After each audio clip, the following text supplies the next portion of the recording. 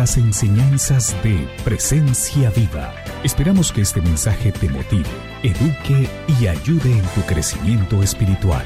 Pedimos que tu vida sea transformada por medio de la palabra de Dios y que la presencia del Espíritu Santo se haga realidad en tu vida. En las finanzas tenía patrones mentales muy errados y esta iglesia me brindó herramientas que son las que Dios quiere. No estoy sola, solo necesito tener un orden. Y aprendí que el orden produce milagro. Entonces estoy muy agradecida con la iglesia por todas las herramientas que me ha dado. Siempre fue mi sueño tener un restaurante o un café, específicamente un café estaba en mis sueños, porque yo quería servirle a las personas, porque yo sentía el deseo de que las personas se sintieran bien, que fueran atendidas, que fueran escuchadas. Entonces todo eso estaba en mi mente, Ana, todo. Finalizando el año emprendí cocinando a domicilio. Y finalizando el año, pude conectarme con Andreina, lo hicimos todo en orden como Dios lo quería. Y el 31 de diciembre del 2021 decidimos involucrar a nuestra familia. Y estar en una casa donde te reciben. Y primeramente importa tu ser, qué tu hacer, sanar y descubrir quién eres verdaderamente para poder ir más allá y dar verdaderamente al mundo el propósito para el cual Dios te creó. El 10 de marzo nosotras emprendimos con Tierra Coffee Bar. Es un restaurante que es una ventanita donde vendemos comida, vendemos café, pero lo que nos encanta es que podemos cumplir nuestro propósito.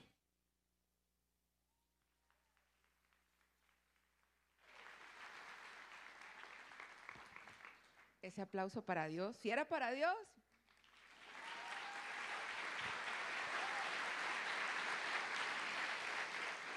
Buenos días, Presencia Viva. Me encanta estar aquí esta mañana. Me siento sumamente feliz, privilegiada. Es un honor para mí estar esta mañana con ustedes. Y quiero comenzar levantándole al Señor una oración. Yo sé que hemos orado, pero quiero que una vez más pongamos este tiempo en oración. ¿Me acompaña? Padre, te damos gracias en esta mañana por este día, porque tenemos la libertad de adorarte en libertad, de compartir y aprender de tu palabra en libertad y sobre todas las cosas, mi Dios, porque tú eres Padre bueno que nos vienes enseñando, aclarando y recordando principios bíblicos para vivir y disfrutar de tus bendiciones, Señor. Señor, yo soy una vasija que es imperfecta, que necesita ser llena en esta mañana de ti, Señor. Yo te pido que uses mi mente, mi garganta, mi cuerpo, Señor, para simplemente comunicar un mensaje que tú tienes para tus hijitos, Señor.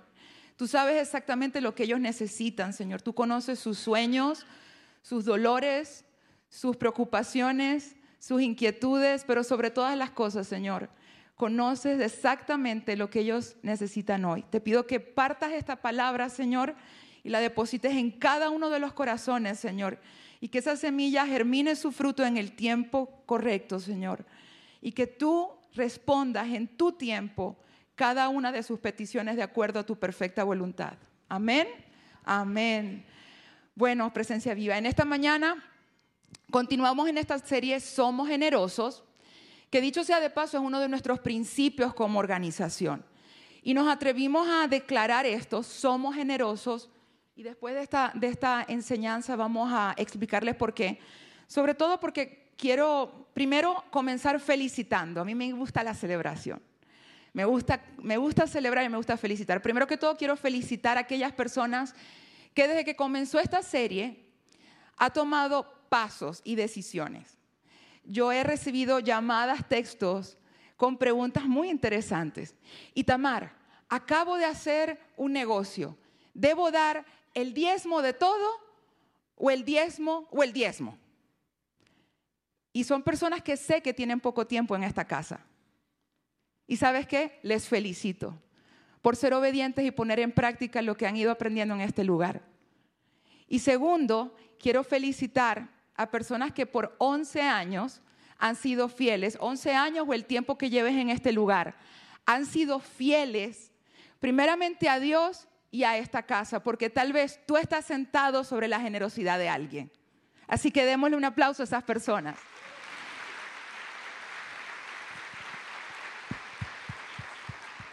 Porque vamos adelante, no se trata de montos, y eso lo vamos a aprender más adelante. Se trata de fe, constancia y de creerle a Dios. Así que el tema de principios somos generosos. Nosotros, cuando el pastor Edwin nos enseñaba qué es ser generoso y por qué en Presencia Viva decidimos ponerlo como uno de nuestros principios organizacionales, y es básicamente para contrarrestar o para responder lo que nosotros identificamos en esta ciudad, uno de los espíritus que se mueven específicamente en el área de Miami, y es el espíritu materialista, de deuda, un espíritu de pobreza. Y la semana pasada el pastor Edwin lo explicó perfectamente, le puso nombre, bueno, él no, pero en la Biblia tiene un nombre y es el espíritu de Mamón. Es un espíritu arrogante, soberbio, y describíamos que es un espíritu arrogante y soberbio porque básicamente te promete cosas que solamente nuestro Padre nos puede dar. La seguridad, la confianza, la paz no está en el dinero, Presencia Viva. No está en las riquezas. Ahora, cuando estábamos adorando, el Señor me dio una visión y fue algo raro porque yo dije, esto está raro, pero ahora entiendo, tiene mucho que ver con esto. Y Dios me mostraba como unas monedas de oro detrás de una pared cubiertas de mold. El mold. Aquí en Miami es común el mold, ¿verdad? La humedad. Y yo decía, ¿qué es eso, Dios? ¿Qué es eso? Explícame. Las riquezas acumuladas o mal acumuladas, sin un destino o un propósito, le van a salir mold.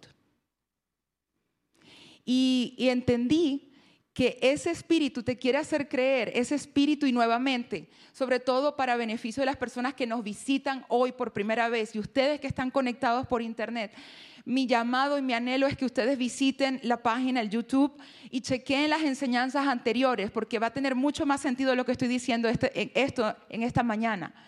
Esas enseñanzas de lo que estuvimos hablando la semana pasada, que nos animó a nosotros a institucionalizar este principio de somos generosos, porque nosotros no queremos que nuestra iglesia viva atada a espíritus o a influencias sobre tu dinero. Nosotros anhelamos que tu dinero sea sometido al Espíritu Santo y que tú seas un hijo de Dios guiado por el Espíritu para tomar decisiones financieras.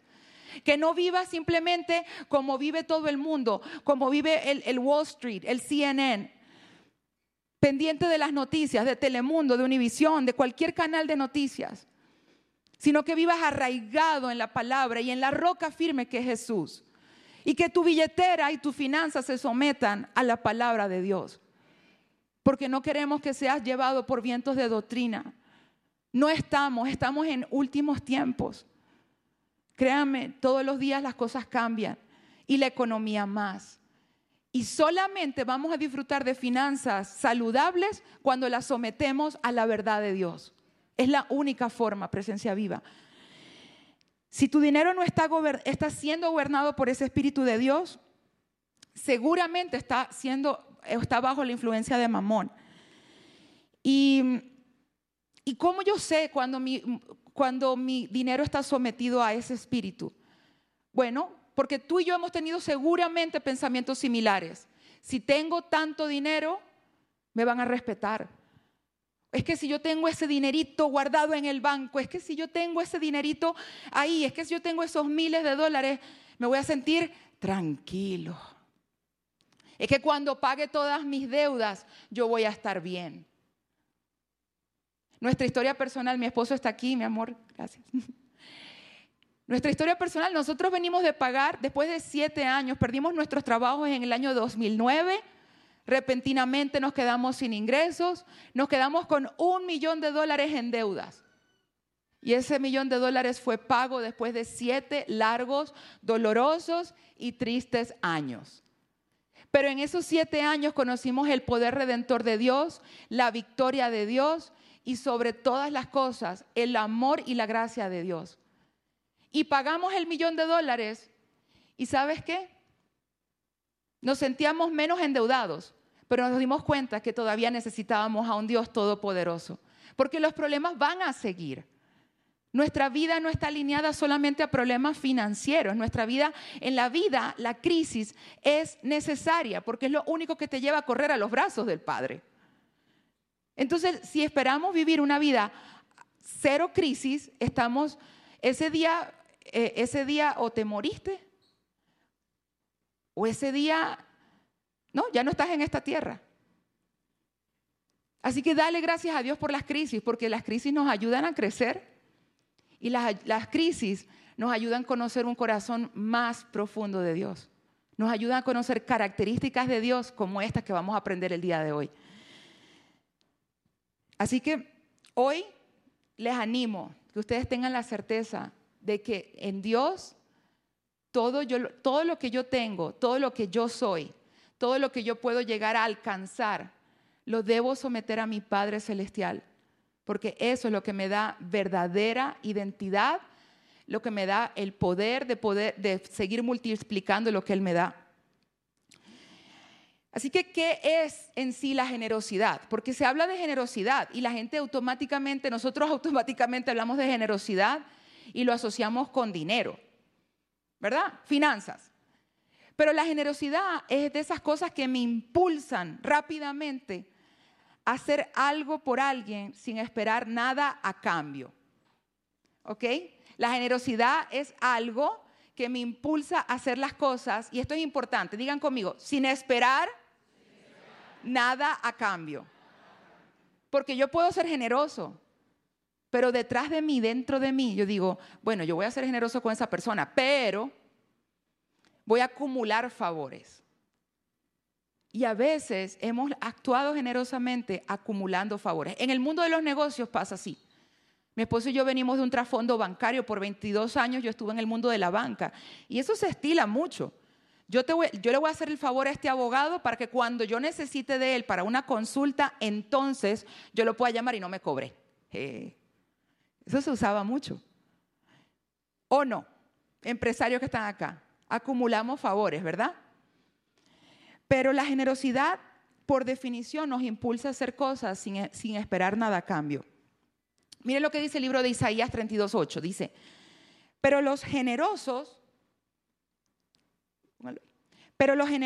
proponen hacer lo que es generoso y se mantienen firmes en su generosidad.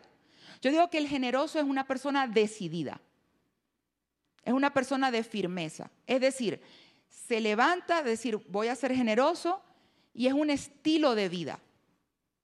La generosidad como tal es un estilo de vida. ¿Dónde comienza la generosidad? Pues en nuestro Dios. Nuestro Dios nos modela generosidad desde que crea el Edén. Pone a 2 seres humanos en un Edén lleno de un montón de cosas en el Edén que Adán y Eva no necesitaban tanto para su sustento. Eran 2 seres humanos, pero les puso animales, plantas para su sustento. Necesitaban más de lo que realmente ellos necesitaban para su alimentación y su consumo personal. ¿Cuántos litros de vaca podía producir una vaca del Edén? ¿Cuántos mangos podía producir un árbol del Edén? ¿Cuántas lechosas, papayas, no sé cómo le dicen acá, en mi país le dicen lechosa? ¿Cuántas matas, no sé, cuántas guayabas podía producir el árbol del Edén? ¿Creen ustedes que Adán y Eva necesitaban tanto para su consumo personal? Pero es que Dios no solamente les dio demasiado, les dio mucha variedad para que ellos escogieran. Esa es la característica del Dios que tú y yo hemos puesto nuestra confianza. No solamente generoso, espléndido, extravagante. Entonces, eso lo vemos en el Edén, pero en el famoso versículo Juan 3:16, uno de los primeros versículos que nos enseñan en la escuela dominical. Porque de tal manera amó, y ahí quiero hacer un alto, amó. Porque de tal manera amó Dios al mundo, que dio, que amó y que dio. ¿Y qué fue lo que dio? ¿Qué fue lo que nos entregó Dios al mundo? Porque en ese momento era el mundo y Dios nos entregó a su único hijo y lo entregó todito. Se desprendió de él. Y papás, ¿quiénes son papás aquí? ¿Tú entregarías, Adri, tú entregarías a tu nieto por mí? Tú y yo somos muy amigas, ¿verdad? No, ¿verdad? Tú me amas, pero ¿por qué no lo entregarías por mi salvación? Yo sé, Adri, porque tú no eres Dios. Pero ¿sabes qué? Mi papi sí hizo eso por mí. Y lo hizo porque me amó. Y la generosidad como da sin esperar nadie a cambio. Adán había rechazado a Dios. Y cuando Dios entregó a Cristo, Dios no tenía la certeza de que tú y yo lo íbamos a recibir como Señor y Salvador. Así que Dios entrega a Cristo sin la certeza de que iba a recuperar o a tener otros hijos. Eso está duro. Hemos dimensionado la semilla que Dios puso en la tierra y cuánto nos amó Dios para que nosotros pudiéramos hoy estar disfrutando de su libertad. Generalmente una persona generosa es amorosa. Y aunque la generosidad, nuevamente, las personas la relacionamos con con nuestras finanzas, nosotros podemos ser generosos con nuestros dones, con nuestros talentos, con nuestro tiempo. A mí me asombra mucho el ver cómo nosotros hablamos de nuestro tiempo con tanta escasez. Es que yo no tengo tiempo, imagínate, es que yo me levanto en la mañana y a mí nunca me queda tiempo, yo no tengo tiempo ni para orar. Es que yo no sé, yo tengo que, Señor, en el nombre de Jesús te doy gracias, amén, en el nombre de Jesús, amén. Y salgo y me baño, en el baño yo oro, pastora, me dice, en el baño yo oro, yo le prometo que yo oro. Yo voy al carro que yo nunca tengo tiempo. Y nos aproximamos a las cosas que Dios nos ha dado con tanta escasez. Y realmente todos aquí tenemos 24 horas para ser espléndidos con alguien. Y a veces yo les digo, ¿no? Cuando las personas me buscan para el tema de orientaciones financieras y eso, les digo yo, miren, el primer presupuesto que usted tiene que hacer en la vida es el de su tiempo. Porque si usted no aprende a contabilizar su tiempo, usted no va a poder contabilizar nada en su vida. Y sea generoso sea generoso a veces hasta con usted mismo, tiempo para usted mismo, porque nos saboteamos tanto. Entonces, esto no se trata solamente de dar, a veces se trata de darnos tiempo para nosotros. Y eso es otra prédica, pero aquí se los dejo. Yo creo que esto lo necesitaba escuchar alguna mamá ahorita abrumada. Sé lo que se siente. A veces nos dedicamos mucho a nuestra casa, a nuestro trabajo, a nuestros hijos, pero Dios nos ordena a ser generosos con nuestros talentos, nuestro tiempo, con nuestra escucha. Y si bien en esta serie hemos aprendido mucho acerca del diezmo, que el diezmo es algo que le devolvemos a Dios porque le pertenece a Dios. ¿Qué pasaría si nosotros hoy empezáramos a pedirle a Dios, Señor, quiero un poquito más? Llévame a otro nivel. Si me están hablando de generosidad, oye, es que ya me costaba el diezmo, Señor.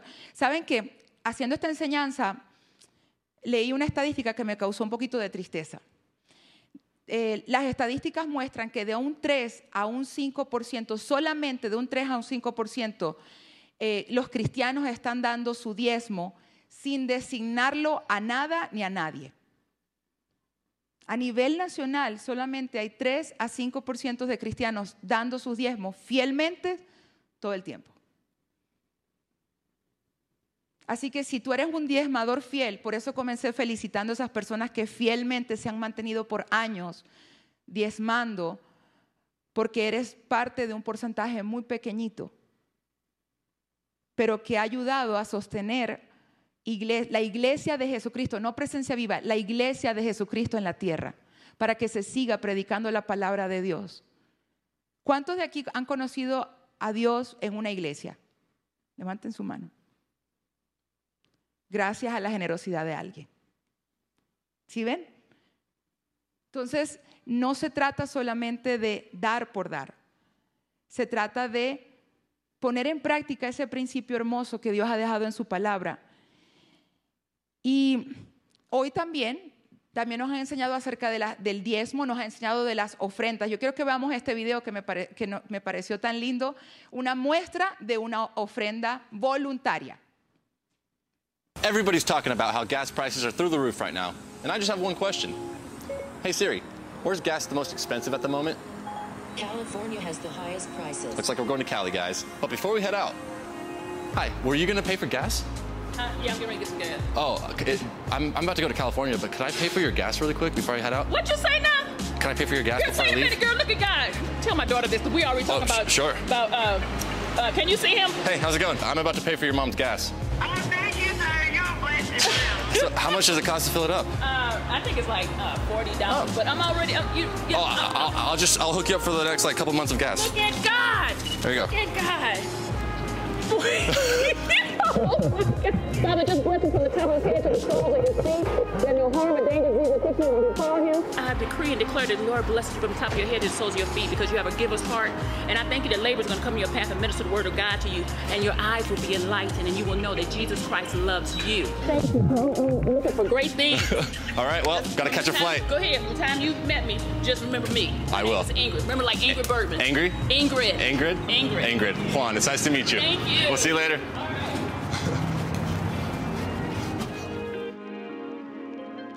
I want to just thank you. And I know that you're a gift from God because God had me go, we have a revival called Revival Arizona. Today, I had to go and pick a lady up that's like 20 minutes or something out of the way and then go back 40 minutes to pick her up. And I was like, and Lord, I was like, Lord, I don't want to do that. He said, do it. And then she said, well, I'll give you gas. God said, don't ask her for no gas. I got this. That is crazy. Glad it all worked out. That blew my mind. Let me tell you, that blew my mind. Do you hear me?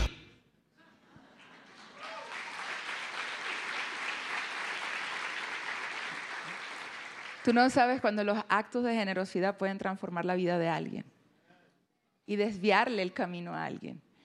Y fue curioso porque revisando ese material también nos encontramos personas que decían, no. Entonces la generosidad van a ser cosas que vas a hacer por alguien y no todo el mundo está listo para recibirlo. En este caso Ingrid bendijo a este hombre, le dio palabra, pero ella estaba cosechando de un acto de generosidad que había tenido con otra persona. Así que esto es algo que se vuelve como adictivo, pero a lo bien. Esto fue una muestra de una ofrenda. Entonces, quiero como ir como aclarando. El diezmo es algo que nosotros le devolvemos a Dios. ¿Ok? Es lo primero, como nos enseñó el pastor Edwin, es lo primero de nuestro ingreso y es algo que apartamos a Dios y se lo devolvemos a Dios. La ofrenda es un acto voluntario. Pero cuando hablamos de generosidad, en la Biblia yo veo un patrón y he notado un patrón que es de esas ofrendas extravagantes. Yo les llamo ofrendas dolorosas, de esas ofrendas que todavía desde el año 2016 las recuerdas y vivimos tenemos como varias, pero esta fue de esas así que uno no se les olvida y creo que las voy a seguir contando. Año 2016 nace nuestro hijo David. Nosotros tuvimos tenemos 16 años vamos a cumplir 16 años de casado. Teníamos 8 años tratando de tener bebés. Año 2015 tuvimos una pérdida. Año 2016 David llegó como un regalo inmerecido. Fue de esas sorpresas de Dios que no esperábamos, pero Dios decidió que fuera en ese año. Y recuerdo que yo tuve que comenzar a trabajar por cuestiones de documentación, papeles, un tema que se presentó con mi seguro médico. Tuve que empezar a trabajar 12 días después de haber dado a luz. Estaba lactando con un recién nacido y estaba trabajando a la misma vez. Y en esas largas noches que pasamos las mujeres con un bebé recién nacido, yo le decía, Señor, sin dormir y trabajando, yo decía, Señor, en esta etapa de mamá, ¿qué quieres para mi vida? Porque yo lo que más anhelo es poder disfrutar esta maternidad y poder y poder disfrutarte. Y recuerdo que me quedé en el poquito sueño que pude conciliar en ese momento. Nunca me había pasado esto, ¿ok? Nunca me había pasado esto. Yo no soy de las que digo, escuché la voz de Dios. Si yo escuchara la voz de Dios, yo no sé si me hubiese despertado del infarto que me hubiese dado. Pero escuché un pensamiento así fuerte que es, prepárate para dejar el banco. Y ahí sí me asusté. Y me asusté porque yo estaba en la mejor etapa de mi carrera bancaria. Ya después de ciertos años, uno está bien económicamente, uno está bien en su carrera, uno tiene un buen nombre. Realmente yo no quería dejar mi trabajo. Me estaba yendo bien. No tenía ningún problema. Servíamos aquí en la iglesia, mi esposo estaba trabajando también en el trabajo de sus sueños y me llega ese pensamiento, prepárate para dejar el banco. Eso fue en el año 2016. Pasaron casi 2 años y medio donde el Señor me fue llevando por un proceso, un largo caminar, y recuerdo que Dios me llevó a este versículo en Primera de Reyes 19 al 21, no está ahí, yo lo voy a leer. Dice, entonces Elías fue y encontró a Eliseo, hijo de Safat, arando un campo. Habían 12 pares de bueyes en el campo y Eliseo araba en el último par. Elías se acercó a él, le echó su manto sobre los hombros y siguió caminando. Eliseo dejó los bueyes donde estaban, salió corriendo detrás de Elías y le dijo, deje que primero me despida de mis padres con un beso y luego iré con ustedes. Elías respondió, regresa, pero piensa en lo que te hice. Entonces Eliseo regresó a donde estaban sus bueyes y los mató. Digan conmigo, los mató. Básicamente ese fue el llamado que Elías le hizo a Eliseo para que trabajara a tiempo completo al ministerio. Y yo me estaba haciendo la loca. ¿Ok? Repartió la carne asada entre la gente del pueblo y todos comieron. Después se fue con Elías como su ayudante. Y yo, ya veo que por ahí es donde va la cosa. Es donde Dios empieza a impregnar ese anhelo en mi corazón de servirle a Dios a tiempo completo y dejar lo conocido, lo que disfrutaba, porque a mí me gustaba mi trabajo, donde me iba bien, donde estaba mi seguridad, donde estaba mi confianza, donde estaba lo que de cierta forma había construido un buen nombre, había construido una carrera, y fue lo donde Dios básicamente tardó años. Fue una instrucción que tomó literalmente casi 3 años.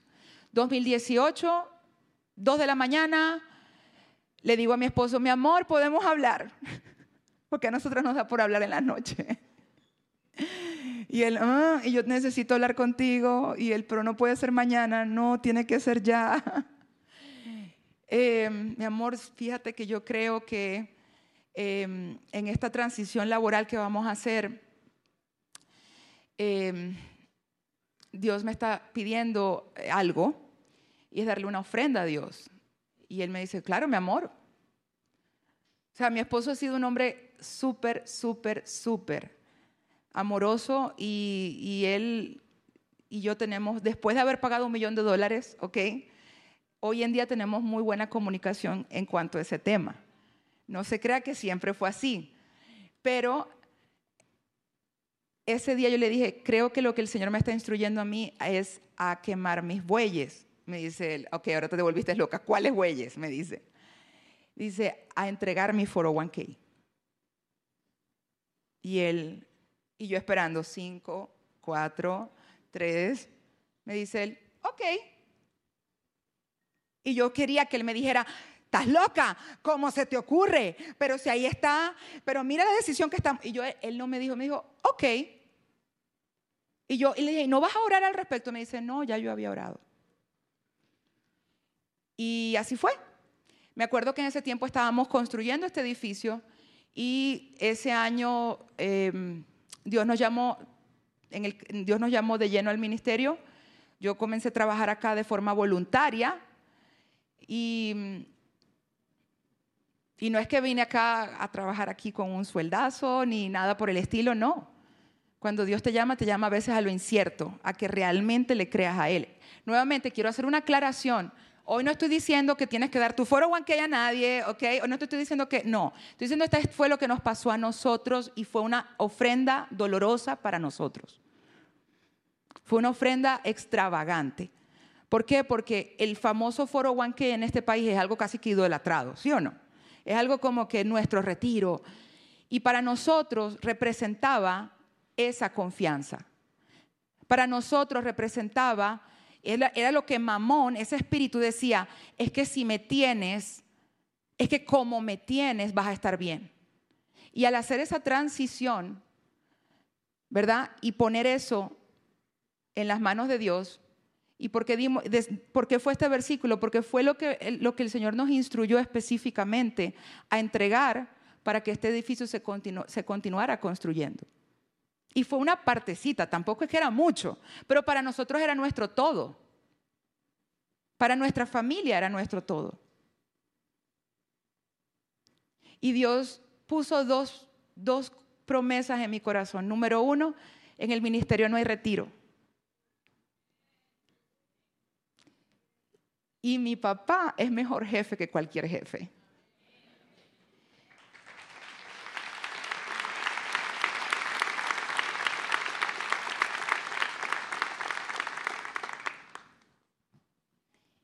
Así que hay características de la generosidad que quiero hoy enfatizar. Y la generosidad revela nuestra condición agradecida o egoísta. Miren, todos nacemos siendo egoístas. Tú a un niñito tú no le tienes que enseñar, esto es mío. La generosidad la generosidad es algo que se tiene que enseñar. Pero cuando nosotros recibimos a Cristo Jesús, tenemos la capacidad de ser generosos. Cuando nosotros recibimos a Jesús, nosotros tenemos la capacidad de mostrarlo. Se nos tiene que notar. La generosidad revela qué tanto impactó la cruz tu billetera. Y en Juan 12, 1 al 8 dice, quiero hablar de esta historia de María de Betania, ¿ok? La hermana menor de Lázaro y Marta. Dice, 6 días antes de la Pascua llegó Jesús a Betania, donde vivía Lázaro, a quien Jesús había resucitado. Allí se dio una cena en honor de Jesús. Marta servía y Lázaro era uno de los que estaba en la mesa. María tomó entonces como medio listro de nardo puro, que era un perfume muy caro, y lo derramó sobre los pies de Jesús, secándose luego con sus cabellos, y la casa se llenó de la fragancia del perfume. Judas Iscariote, que era uno de los discípulos y que más tarde lo traicionaría, objetó, ¿por qué no se vendió este perfume que vale muchísimo dinero para dárselo a los pobres? Dijo esto no porque se interesara por los pobres, sino porque era un ladrón y porque tenía a su cargo la bolsa del dinero, acostumbraba a robarse lo que echaba en ella. Entonces, 2 personajes que básicamente tienen actitudes totalmente diferentes. Hay actos de generosidad que revelan el egoísmo de otros. Así como un perfume no se ve pero se siente, la generosidad puede alegrar la vida de alguien y a la misma vez enfadar o molestar a otra persona. ¿Sabes por qué? Porque la generosidad de alguien puede levantar el estándar y puede revelar el corazón de alguien que tiene, especialmente si esa persona tiene recursos como Judas, porque Judas sabía el costo de ese perfume. Y puede mostrar, ¿verdad? El egoísta sabe que que tiene recursos para dar, pero por su amor por el dinero es más fuerte que el amor por Jesús. Entonces viene una persona, una muchacha como María de Betania, que yo digo, esta mujer pasó de ser, yo quiero que nos imaginemos esta escena, ¿verdad? Esta es una muchacha que le cambió la vida, primero que todo. Ella pasó de ser la hermanita del resucitado. Ella pasó de ser la hermanita del muerto, del que estaba atado en la tumba, a ser la hermanita del resucitado. Ellas se volvieron famosas influencers en 3, 2, 1. Sí, Porque ellas, de ser las pobrecitas, Marta y María se quedaron solas, Dios mío, ¿y ahora quiénes las van a cuidar? Se les murió el hermano que las protegía. No, imagínate, tú no sabes lo que pasó en la casa de Marta y María. Al hermano lo resucitaron. Imagínense el chisme de esa ciudad. Y ese fue el suceso que prepara a Jesús, ¿verdad? Fueron 6 días antes de la crucifixión. Todo el mundo iba a ver qué había pasado en la casa de Lázaro, Marta y María. Entonces, estas mujeres estaban allí, Marta estaba sirviendo, la gente habla de Marta que era ocupada, sí, pero es que Marta también estaba siendo generosa con su servicio. María estaba a los pies de Jesús derramando el aceite, pero las dos estaban siendo generosas, para no darle tan duro a Marta, ¿no? Y me llama mucho la atención lo que dice Judas, ¿no? Dice, ¿por qué no se vendió este perfume? Como si a él le importaran mucho los pobres. Ahora, hago una pregunta, yo quiero que seamos así como vulnerables hoy. ¿Cuántos de nosotros no hemos hecho esa pregunta? Ay, pero ¿por qué? Miren esa casa donde vive ese señor. ¿Por qué no vende esa casa y se la da a los pobres? Mire ese carro que maneja. ¿Por qué tanto carro? ¿Por qué no se lo da a los pobres? ¿Saben que esa declaración empezó ahí en Judas? En un corazón egoísta. Así que yo les animo y les invito esta mañana a no ser tan rápidos en juzgar la opulencia de otros y más bien nos ocupemos de nuestra generosidad. Porque ¿venderías tú tu casa para dársela a los pobres? Y a veces a nosotros nos parece que algo es extravagante hasta que lo tienes tú. Porque si alguien te lo da a ti, tú lo vas a vender para dárselo a los pobres. Si Dios te bendice con la casa y el carro, cuídate de que tu corazón no cambie. Porque si te bendice, posiblemente va a esperar que derrames un perfume.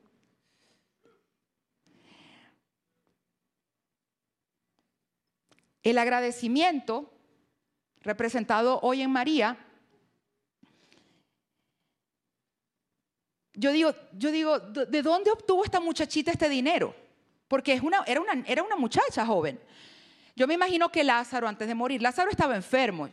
A ver, Marta, le voy a dar su herencia. María, venga, aquí hay un nardo puro. Mire, esto vale 1 año de salario. Esto es para usted, esto era una herencia, esto era un retiro. Y la palabra dice que Jesús está allí y que llega María. Dicho sea de paso, culturalmente esto no se debía hacer. Una mujer no debía estar entre los hombres ungiéndole los pies a nadie, ¿ok?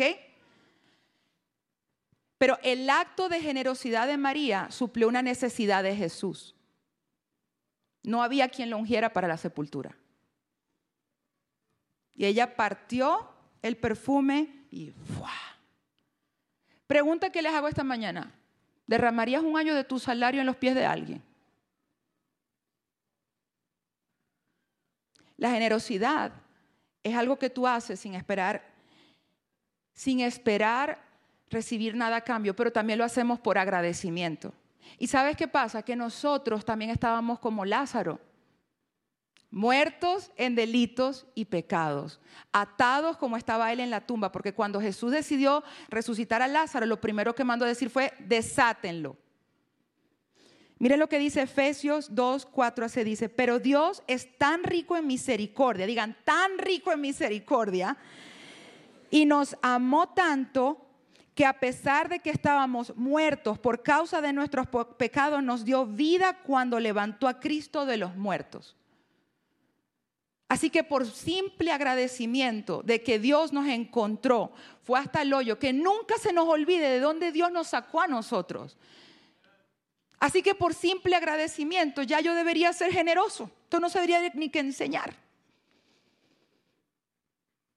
Pero parece que mientras Dios nos va bendiciendo, nos trae a esta nación y nos medio va acomodando y nos va dando un mejor trabajo y vamos alejándonos. Y es como si nos estuviéramos lejos de esta característica de Dios tan linda.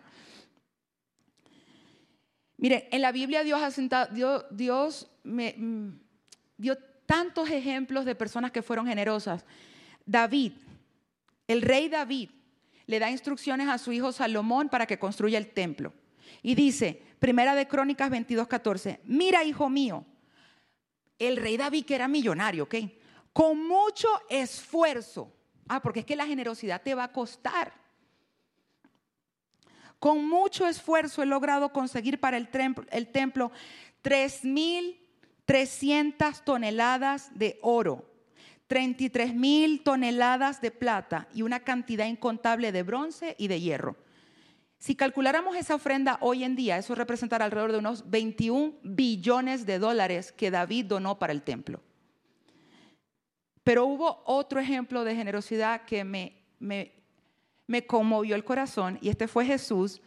Él estaba observando cuando las personas repartían, venían a dar su ofrenda, y él decía, miren esa viuda, ella dio todo lo que tenía, y esto a Jesús le pareció extravagante.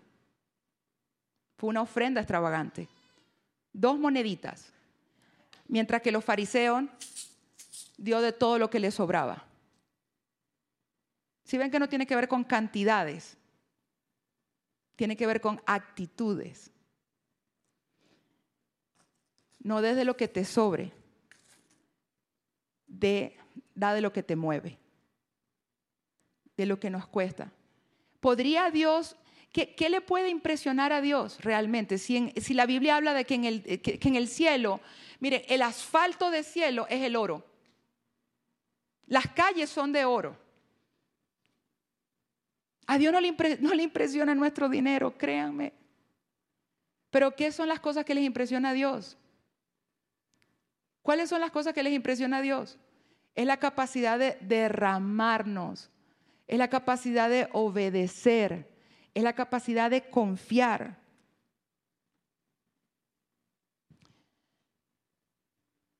La generosidad es de esas cosas en la vida que un generoso, aunque quiera ser anónimo, de esa gente que dice, no le diga a nadie que yo se lo di, no va a poder pasar por un generoso anónimo. Porque Jesús se encargó de darle honra a esta mujer.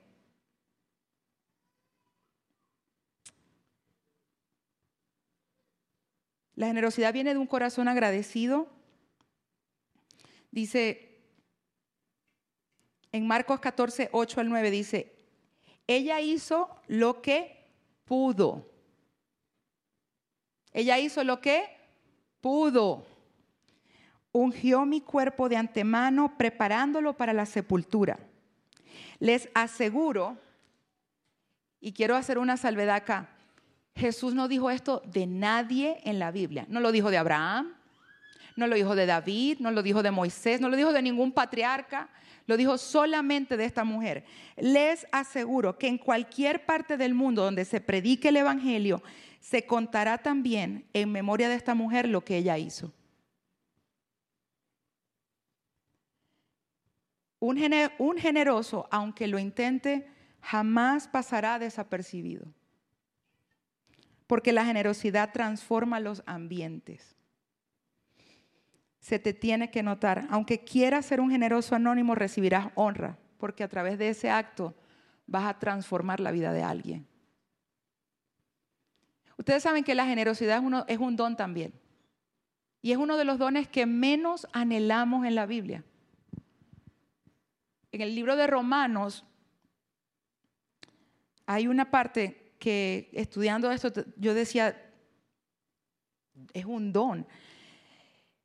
Romanos 12, 6 al 8 dice, tenemos dones diferentes. Porque mucha gente dice, yo quiero el don de interpretar lenguas, de profecía, el don de la sanidad. ¿Quién quiere el don de la sanidad?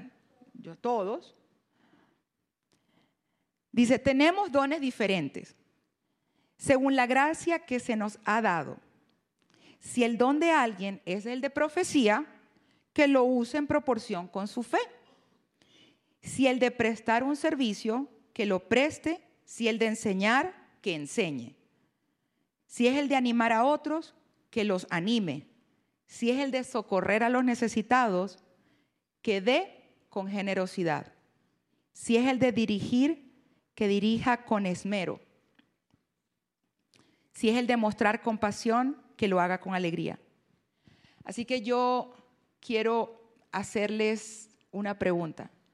Si Dios te pone, o si tú anhelas, Señor, dame la capacidad de poder socorrer a los necesitados, ¿cuál tú crees que va a ser la materia prima para tú poder ejercer ese don?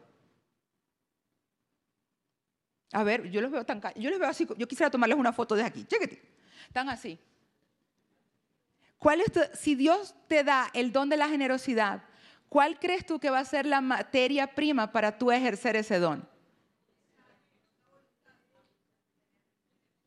Tener recursos. Dinero. Tener el tiempo. Si tú quieres socorrer a los necesitados, tú puedes ayudar a una Ingrid, ¿verdad? Pero primero necesitamos poner en disposición, no dar de lo que nos sobre, sino dar de aquello que te duela.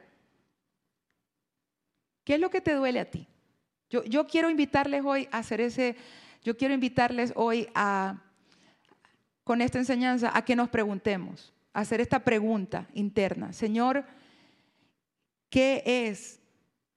¿Hacia dónde tengo que llegar yo hoy? Tal vez me vienen hablando del diezmo, y yo me voy a lanzar en tus brazos. Voy a tomar el primer paso de fe. Voy a empezar en ese primer nivel del dar, y es poner en práctica el diezmo para quitar la maldición. ¿Se acuerdan del ejemplo que el pastor nos puso de los bananos? El 10% o el 90%, el 10%, el 100% maldito, el 90% en bendición. A lo mejor hoy es el día donde tú dices, ya Señor, ya me cayó el 20, ya lo entendí y voy a entrar al primer nivel. O Señor, tal vez de pronto es mi tiempo de entrar a ese nivel de ofrenda, de buscar esas personas que están buscando, o de esas personas que están necesitando, y yo hoy voy a empezar a bendecir la vida de alguien. Muéstrame quiénes son. Muéstrame quiénes son. O tal vez Dios te está llevando a una transición, Dios te está llevando a un momento en tu vida donde de pronto, ¿qué es aquello caro para ti? Que te tiene enfocado en eso y no en donde Dios te quiere. Porque, miren, esa historia cuando uno viene de pagar $1 millón en deudas, es muy fácil caer en un espíritu de temor y de escuchar mucho a Mamón. Es muy fácil. Porque uno dice, yo pagué $1 millón en deudas en 7 años. Eso uno lo dice rapidito. Pero cuando yo le digo a las personas acá, especialmente esas personas que vienen a buscar orientación financiera y poner sus finanzas en orden, le dije, mira, tú estás disfrutando de años de lágrimas y de discusiones con mi esposo.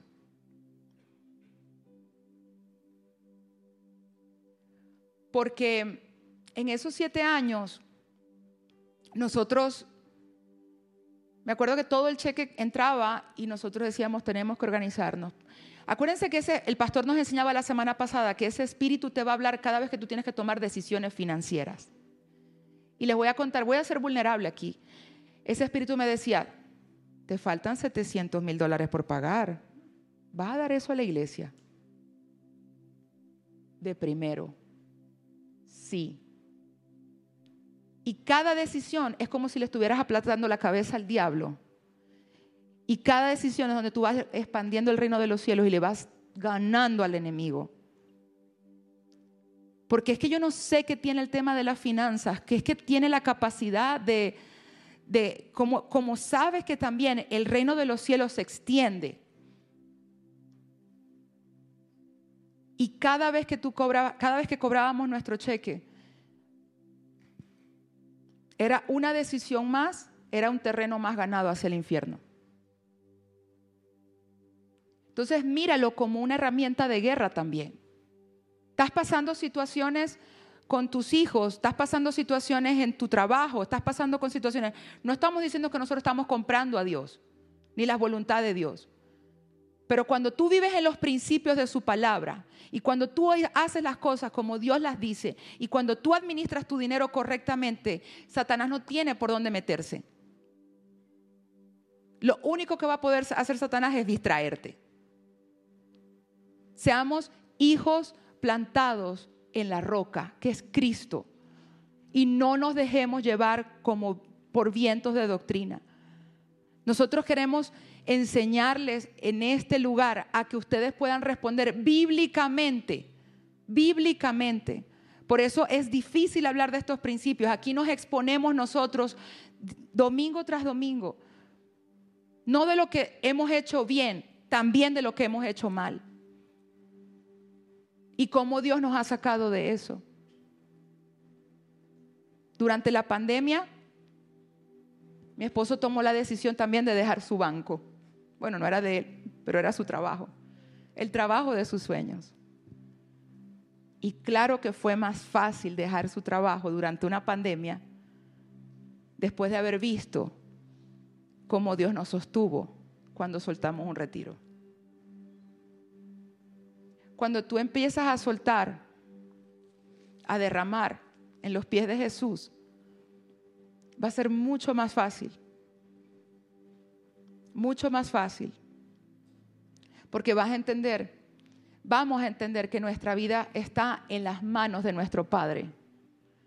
Que nosotros somos sus hijos. Y si nosotros siendo malos sabemos dar cosas buenas a nuestros hijos, ¿cuánto más nuestro Padre que está en los cielos sabe dar cosas buenas a quienes se las piden? Amén. Dale un aplauso al Señor.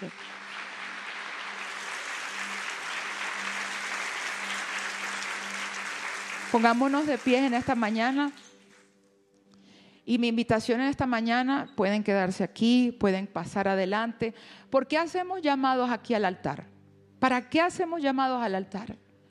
Porque a veces hacemos estos llamados y las personas dicen, ¿pero por qué al altar? Porque son actos simbólicos.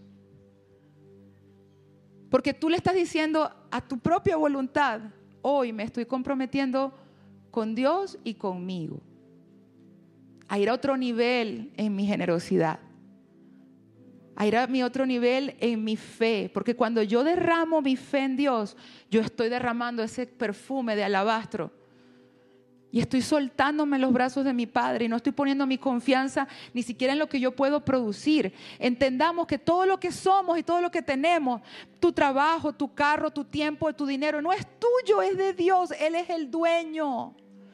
Tu conocimiento es de Dios. Él es el dueño. Tu salud es de Dios. Él es el dueño de tu salud. Todo es de Él y todo regresa a Él. Y si no vivimos con esa conciencia cada día, administrándola correctamente y con la capacidad de podérsela devolver en cualquier momento, vamos a vivir una vida sujeta a un espíritu que no es el de Dios.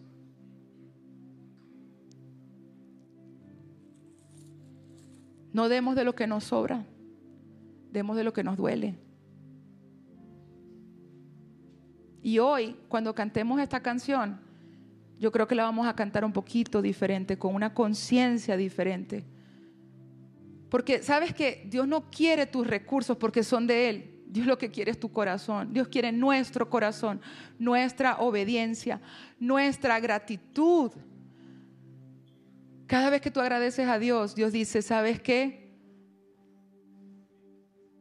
Es tuyo, Señor. Yo soy tuyo. Yo te lo entrego todo. Te entrego a mi familia. Te entrego a mis hijos, Señor. Te entrego esta casa. Te entrego el matrimonio. Así como está desbaratado, Señor, te lo entrego. Te entrego mi hogar. Te entrego mi capacidad de hacer riquezas. Tal vez hoy, Mr. Tamar, pero ¿qué voy a entregar si no tengo ni trabajo? No tengo ni ingresos, no importa. Entrégale la fe de que Dios te va a dar un trabajo.